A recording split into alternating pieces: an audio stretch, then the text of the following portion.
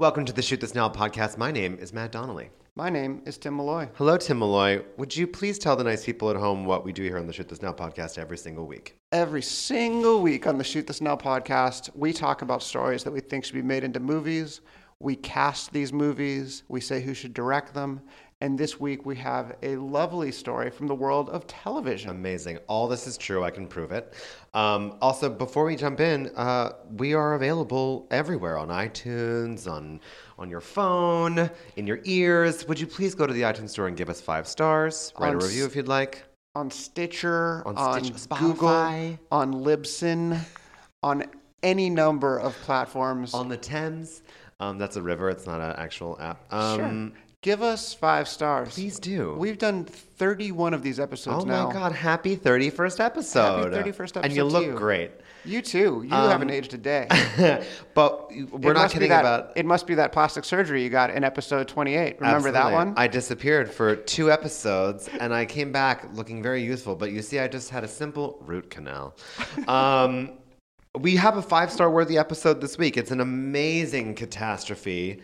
Tim, tell us what it's about. Well, the last few weeks we've been pretty serious on the show. Very serious. I think the world has been pretty serious for the past few weeks. Yeah, we got into Soviet propaganda, Nazi propaganda. This week we just have a fun story of a terrible television show that aired 40 years ago on NBC called Supertrain. It is brought to us by the awesome Dan Delgado. Yes, Dan. Host of the Industry Podcast, a podcast about old Hollywood stories that are just so strange and quirky and funny and cool. He describes the show as you must remember this with less research. Yeah, so you must sort of remember this. I disagree with him. I think he does great research. He's very thorough. I mean, you must remember this obviously is like my favorite thing ever, but you know, nonetheless, the industry, when there's not a new you must remember this, and even when there is a new you must remember this, I always make sure to check out the industry. I'm not just the vice president, I'm a member as well. Supertrain is what we're talking about. And it's the kind of thing that I think that when aliens study our civilization, they'll be like, they spent $20 million on this. Could you believe it? It was this incredible disaster that was meant to rescue the 1978 television season for NBC, which was the last place network out of 3. There were only 3, as our guest will stress. Yeah, if you didn't like what was on ABC, you had to turn it to CBS and then turn it to NBC. And if you didn't like that, you had to turn to PBS, and we know you weren't going to do that. Just kidding. I watched more PBS than any other network when I was in 1978 because I was 3 years old watching Sesame Street. Julia Child. Yes, and Julia Child. No one will speak better for what an incredibly insane, wacky, expensive, depressing, and incredible story this has than Dan. So here he is. We start off with me explaining the first episode of Supertrain, and then Dan takes it from there. Tim was also wearing a very lovely conductor's hat during the entire interview, which you can't see. The show starts with like 10 elderly white dudes in a boardroom that looks like it's from like 1904. Oh my God. And the one guy literally has a monocle. He looks like a railroad baron from like the turn of last century. Yes. And then they tell him that his obsession with trains is going to suicide the whole company. And then the disco comes in, and then we see the future train like from Battlestar Galactica. And then we meet all of the characters who make no impression except for the only black character whose only line is he's about to consume his alcoholic drink before he goes out and works on a train, because that's, of course, what everybody does. The whole crew is like having a drink together. And he says, "Put that back in the jug, mama." Which is not a thing I think people say. So it really is kind of all over the place. That opening right there is so phenomenal. As soon as it goes from the boardroom to disco, I remember I was watching that and I thought, oh, I am so in for this. This show is made for me, I think. Yeah, the guy... Then a guy sexually harasses like 10 women at the same time. Mm-hmm. I forgot about that. It's so wonderful. It's so wonderfully 1979. You know, it couldn't be any more 1979 if it tried. And oddly enough, the guy that you're mentioning, Harrison Page, that actor, I'm pretty sure he's the only guy who's in all 9 episodes. He manages to make it. He goes the full 9. Nobody else does, but he does. The lovable harasser. Oh my God. No, the black guy who was drinking the. Was he harassing? I mean, was he the guy? No. He just says put that back in the jug. Yeah, Mama. okay, that's what I thought. Okay, yeah. Yeah, he's good. He's the best part. I was 5 when Supertrain was on the air, and so I never saw it. But it was one of those shows that I have heard about or have read about in TV show articles. Either worst shows of all time. It's always in there with, like My Mother the Car, and also most expensive failures of all time. It's such a notorious thing, and sometimes a show would come along and be such a colossal failure, the Supertrain comparison would be thrown in there. So it would be like, oh look, it looks like CBS has a Supertrain on their hands, and so I was always kind of, what is this show? What is this? And so I had never watched it or really looked into it too much until I did the Supertrain episode. We're from kind of the same era because I was born in 1975. I was, I guess, 4 when Supertrain came out, and I don't know how the hell I missed it. Like, I don't know what I was doing when I was 4 because I think I would have eaten this thing up. Well, okay, there was only 9 episodes. Don't feel bad because nobody else watched it, and then it never got reran. It never has been rerun since 1979. So it's really easy to miss, especially if you were 4. So I totally understand that. Besides, you were probably watching Different Strokes or something. It's okay. Different Strokes. I'm glad you mentioned it on the Supertrain episode because that is one of my all-time favorite shows ever. And I'm so glad that Different Strokes was the only survivor of the Supertrain season for NBC. But maybe we should back up and just like set the stage for everybody. As you do on the episode, what was happening with NBC at this time? What is Supertrain? How did this happen? Okay, so in 1978, NBC is really in last place. I mean, there's 3 networks at the time. Everyone has to consider this. Cable is a brand new concept, and so you're basically just watching your 3 networks. And NBC it's so far in last place that I believe they have. Now, keep in mind, there's 3 networks. So there's 3 options every hour. There's only 3 options. And so in your top 20 Nielsen rating shows, NBC, I think, has 1 or 2. I'm pretty sure it's 1 in that season, which is Little House on the Prairie. So they're moderate in last place. But they come up with this genius idea. They say, okay, you know what? There's a guy out there that's going to solve all of our problems. And this guy is a programmer by the name of Fred Silverman. And Fred Silverman, up until this point, is a genius of television. He is the biggest television genius that we've maybe ever had because he programmed CBS in the early 1970s. He's one of the architects of the Rural Purge, which is where CBS primarily took all of their shows that had that appealed to a rural audience, and then they 86'd them so they could bring in shows that would appeal to an urban audience. So a highfalutin. Yeah. And by the way, the episode you do on the Rural Purge, yes, the song from Hee Haw, oh god, hits. Oh, it's a good song. It is. I had never heard that song until I looked into it. Yeah, the song by Roy Clark, which is it's like the Hee Haw Lawrence Welk Revolution or something like that. I think it's called. Yeah, they're like dissing they're like referring to the Rural Purge. It's very topical. It's like yes. They completely go in on the Rural Purge, and it's a hot song. Yeah, it is. It really is. It was a nice find. So Silverman gets rid of all those shows. He brings in All in the Family and Mary Tyler Moore and Bob Newhart and things like that, and CBS becomes the #1 network. And then he gets tired of being there, so he gets lured over to ABC, and at ABC, he does something. Well, not exactly similar, but he elevates them to the #1 network with Charlie's Angels and Three's Company and Happy Days and Laverne and Shirley and Love Boat. And so straight bangers. Yeah, so now he feels okay, I can do this. I did it twice, I can do it again. So he heads on over to NBC, where now he's not just the programmer, he is the president of the network. So he doesn't have any bosses really. And he's like 42 years old at this point. He's already saved 2 networks, or basically done a very good job at 2 networks, and now he's taking over network at like 42. At like 42. It's really crazy. It's really crazy. And so he comes in, and he comes in 1978, and NBC pretty much already has their shows already set. So they head into their fall season, and it's a total disaster. Like, all of their shows are bad. Who would have guessed that a sitcom starring Joe Namath would be bad? But as it turns out, it was terrible. So all of their shows that they put out there, and if you could find the NBC promo for it, the NBCS promo for the 1978-79 fall season, which they're touting as, we've got all these wonderful shows for you, and they all go bust out.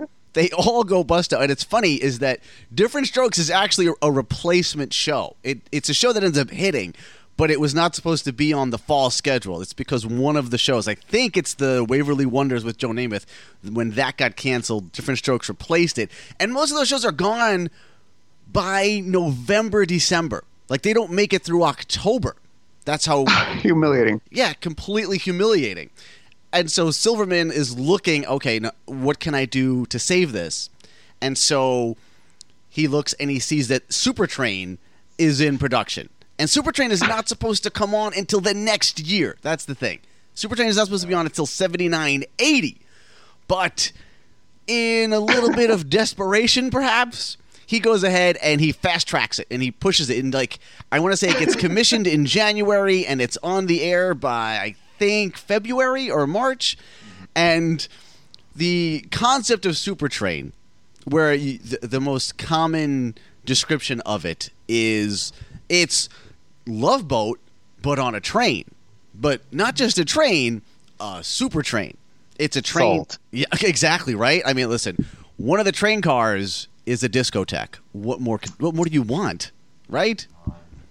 So you're saying it's one of those shows that critics love and a certain select audience really enjoys, but it just doesn't catch on with the ignorant masses who just don't know how brilliant it is. Wow. I don't know that that's ever been used for Supertrain, but I'm sure somebody would love that description. Wow, that's great. No, it's terrible. We watched it. It's terrible. It's impressively terrible. Now NBC hypes it. Before it airs, they hype the hell out of it, and they make it seem like it's the second coming. They've put a ridiculous amount of effort into building the sets, the train sets that are that's the one number that I know is that the train sets cost $5 million for 2 sets of trains. One was about a foot tall, and one I think was 3 feet tall. And had like 1,000 feet of track that was out in the desert. And Jesus. And on the first day that the executives come to look at this train, right? Let's see this train that we spent millions of dollars for. It crashes right in front of them. The train crashes in a big, embarrassing heap. One time, Silverman goes to visit the set, and he's so frustrated at how the production is going, he kicks one of the trains and breaks his toe. Because he did not realize the train was made out of metal. Oh my God. And didn't you also say that they were so convinced and they were so aggressive in promoting, they bought airtime on syndicated TV, like on independent stations, yes, to promote the NBC show, which is insane. Yeah, that is correct. They did that on the UHF channel. So wherever you were watching your reruns of Alice and the Jeffersons, you would have seen an ad for Supertrain sometime in 1979. I know I've never heard of such a thing before when I found that out. But yeah, that's how crazy they were to get that in, and that's how much of a huge deal they thought they had on their hands. Like, okay, this is going to save the season. And it did not. Oh, my God. So, obviously, on this show, we try to figure out how to turn great stories into movies. And so far, this sounds like a setup for a great disaster artist type movie. Just a story of a complete failed film that may find second life. Does Supertrain find a second life? Is there any redeeming outcome of this story? There is no redeeming outcome of this story. There really isn't. Supertrain goes down. Oh boy, the way the show goes, it kind of has 2 or 3 different lives while it's on the air, and it's only on the air for 9 episodes. This is a show that had 3 different theme songs used. I don't understand this. So it was on for 4 episodes, 5 episodes, and then taken off, and then retooled and brought back for another 4, and then never heard from again. And I mean, never heard from again. It's not out on DVD. It's not out on video.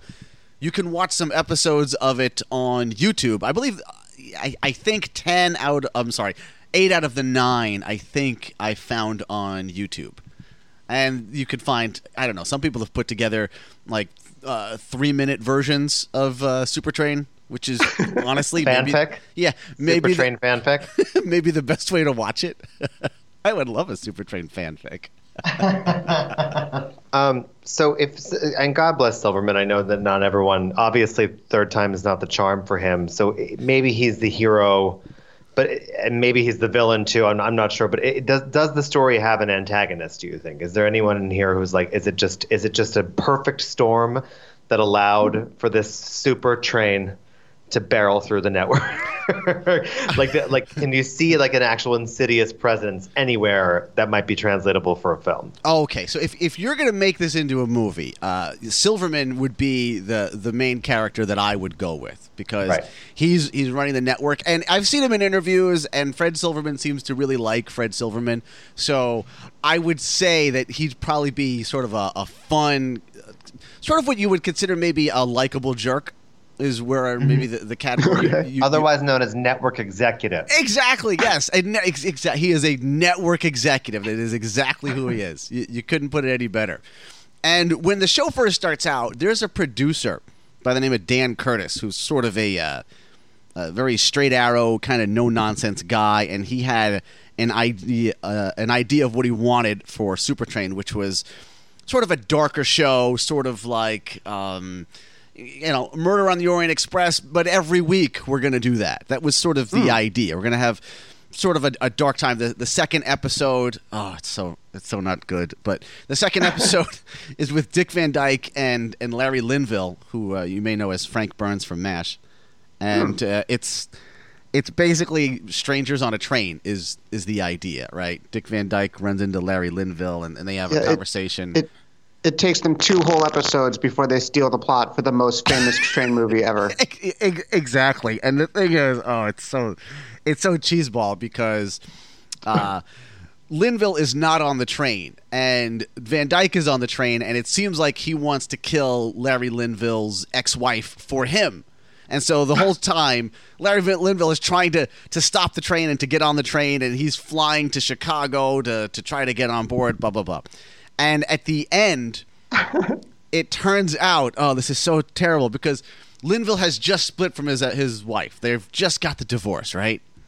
And so Linville shows up to make sure his ex-wife is still alive and still fine. And as it turns out, this is what Dick Van Dyke's purpose was the whole time. It was to bring those 2 crazy kids back together. Jesus. Because they really loved each other. Yeah, that's right. And then it ends with him, with Van Dyke, going and like doing it to somebody else. Like he's starting the same routine with someone else. Is there a moral to the story of Supertrain? Oh my God. Don't fast track things that should take time. Because maybe if they took their time and got things, they had more time to put that show together, it would have been better. But Dan Curtis, who was the original producer of the show, and he's the producer of the show, by the way, for like 3 or 4 episodes. I don't think he's around past that. But he wants the darker show, and Silverman kind of wants Love Boat. I'm thinking that maybe he wants Love Boat, because by the time the show is in its last episode, in episode 9, they actually have a soundtrack. Not a soundtrack. I'm sorry, a laugh track going in that one. So now it does kind of resemble the awfulness of Love Boat. So, and it's still an hour-long, I guess, drama with a laugh track? Yeah, exactly. Well, that's what Love Boat was, wasn't it? It was an hour long, and it had a laugh track, and there was drama, and there was comedy, and there was recognizable stars from TV favorites, and that's what you got. I was dating someone once who showed me old family videos from the 70s, and the thing that stood out to us was that everybody was drinking the whole time. It may have just been this family, but like everybody had a glass in their hand. Like, what was going on in the 70s? Like, were chemicals a factor? Were chemicals a factor for Supertrain? Is that your question? Yeah. That's a good question. I honestly, I don't know. I know that you had the conflict of two guys who wanted two different shows. So, and then when the first 4 episodes didn't hit, like the first episode actually did pretty good in the ratings. I believe it was number 19 that week, and that was heavily advertised, as we discussed. There was also a massive blizzard the weekend that Supertrain premiered, so everybody stayed home, and a lot of people watched it. Now, granted, it still lost to Charlie's Angels that night, but a lot of people still watched it, right? And it's such salt on the wound that that even Mother Nature allowed for more people, like special circumstances for more people to see this. Yes, and it just did not even rate. Oh my god! It still didn't do what you would have wanted it to do, but it did okay. And then it's every week after that where it's just smaller and then much smaller and much smaller, and now we're going to take it off the air.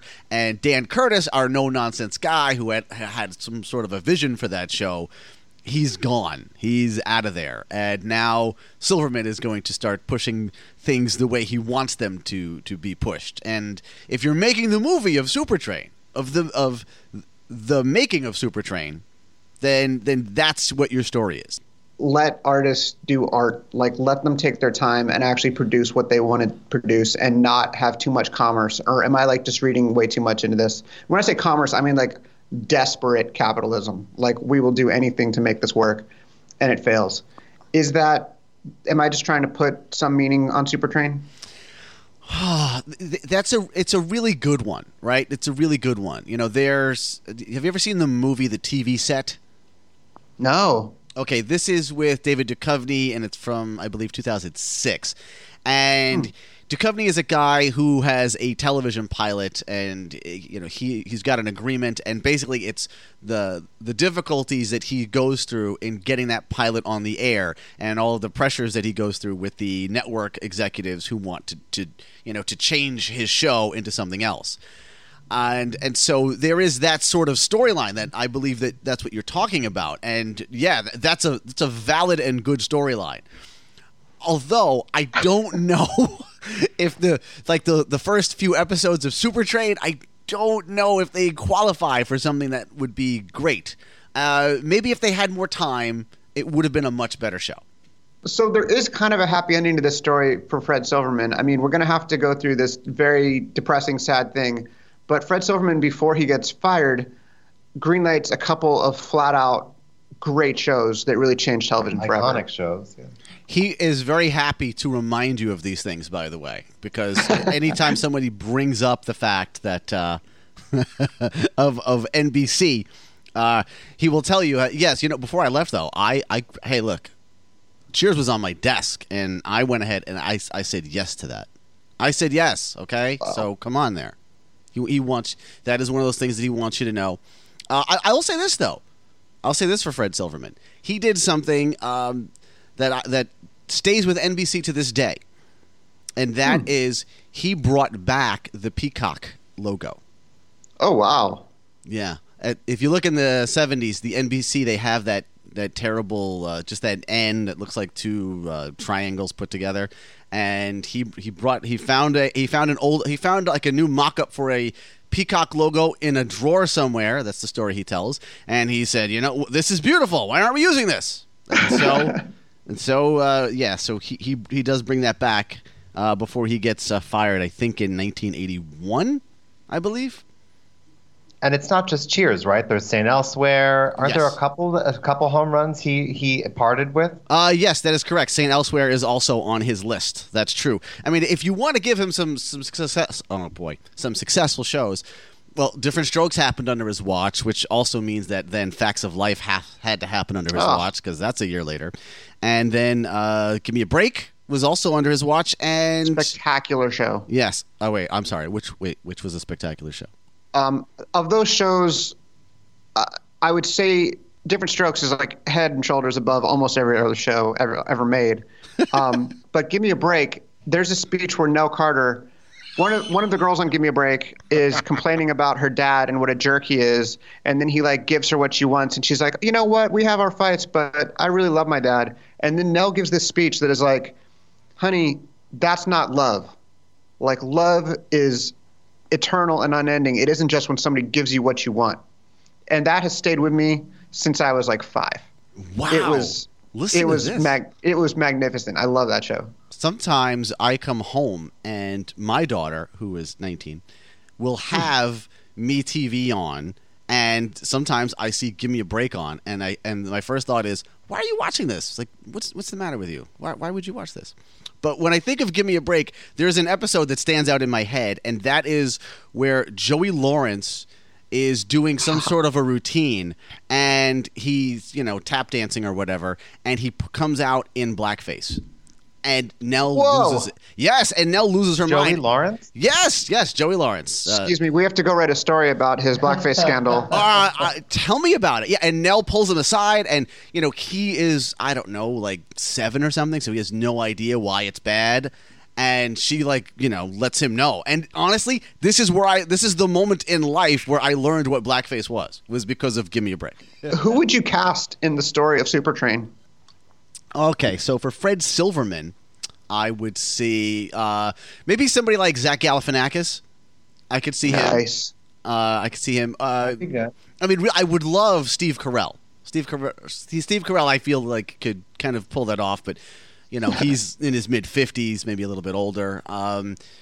Ed Helms maybe doesn't really look like him. Ooh. Like I feel like some sort of melding between Zach and Ed Helms might actually sort of look kind of like what Silverman looked John like. Hamm, no. He'd be good. Yeah. John Hamm might be good at this, yeah. And who plays the Supertrain super producer? Let's see. Dan Curtis, somebody who was kind of serious. Maybe somebody like Christian Bale would be. And I just love the idea of Zach Galifianakis. He's definitely around. Oh, he's around.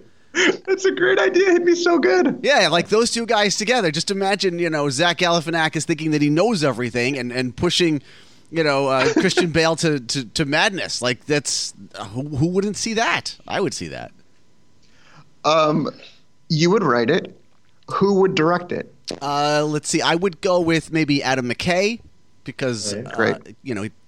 The Big Short. I'm sorry. Yeah, The Big Short is. It kind of has maybe a similar feel to it. Or Jake Kasdan, because he did the TV set, which I mentioned earlier, and that might fit in. Jake Kasdan's kind of a busy guy these days, so maybe that would fit in with him. I don't know. And maybe the hardest part, what would you call this thing? Oh, boy. We can't just call it Supertrain? I think it has to be just Supertrain. Yeah, I think so, too. Well, Trainwreck is taken. Trainwreck is taken. Totally taken. I was going to go in a weird direction, kind of an artsy direction, and call it Peacock. Oh, that's fantastic. Wait. What if people think it's like a Katy Perry concert movie or something? Yeah, Oh. yeah. She's had enough, hasn't she? I think so. Yes. Or we could call it by its government name, Atomic Powered Super, and then use an acronym. One more try. Peacock Train. Yes. Peacock Train.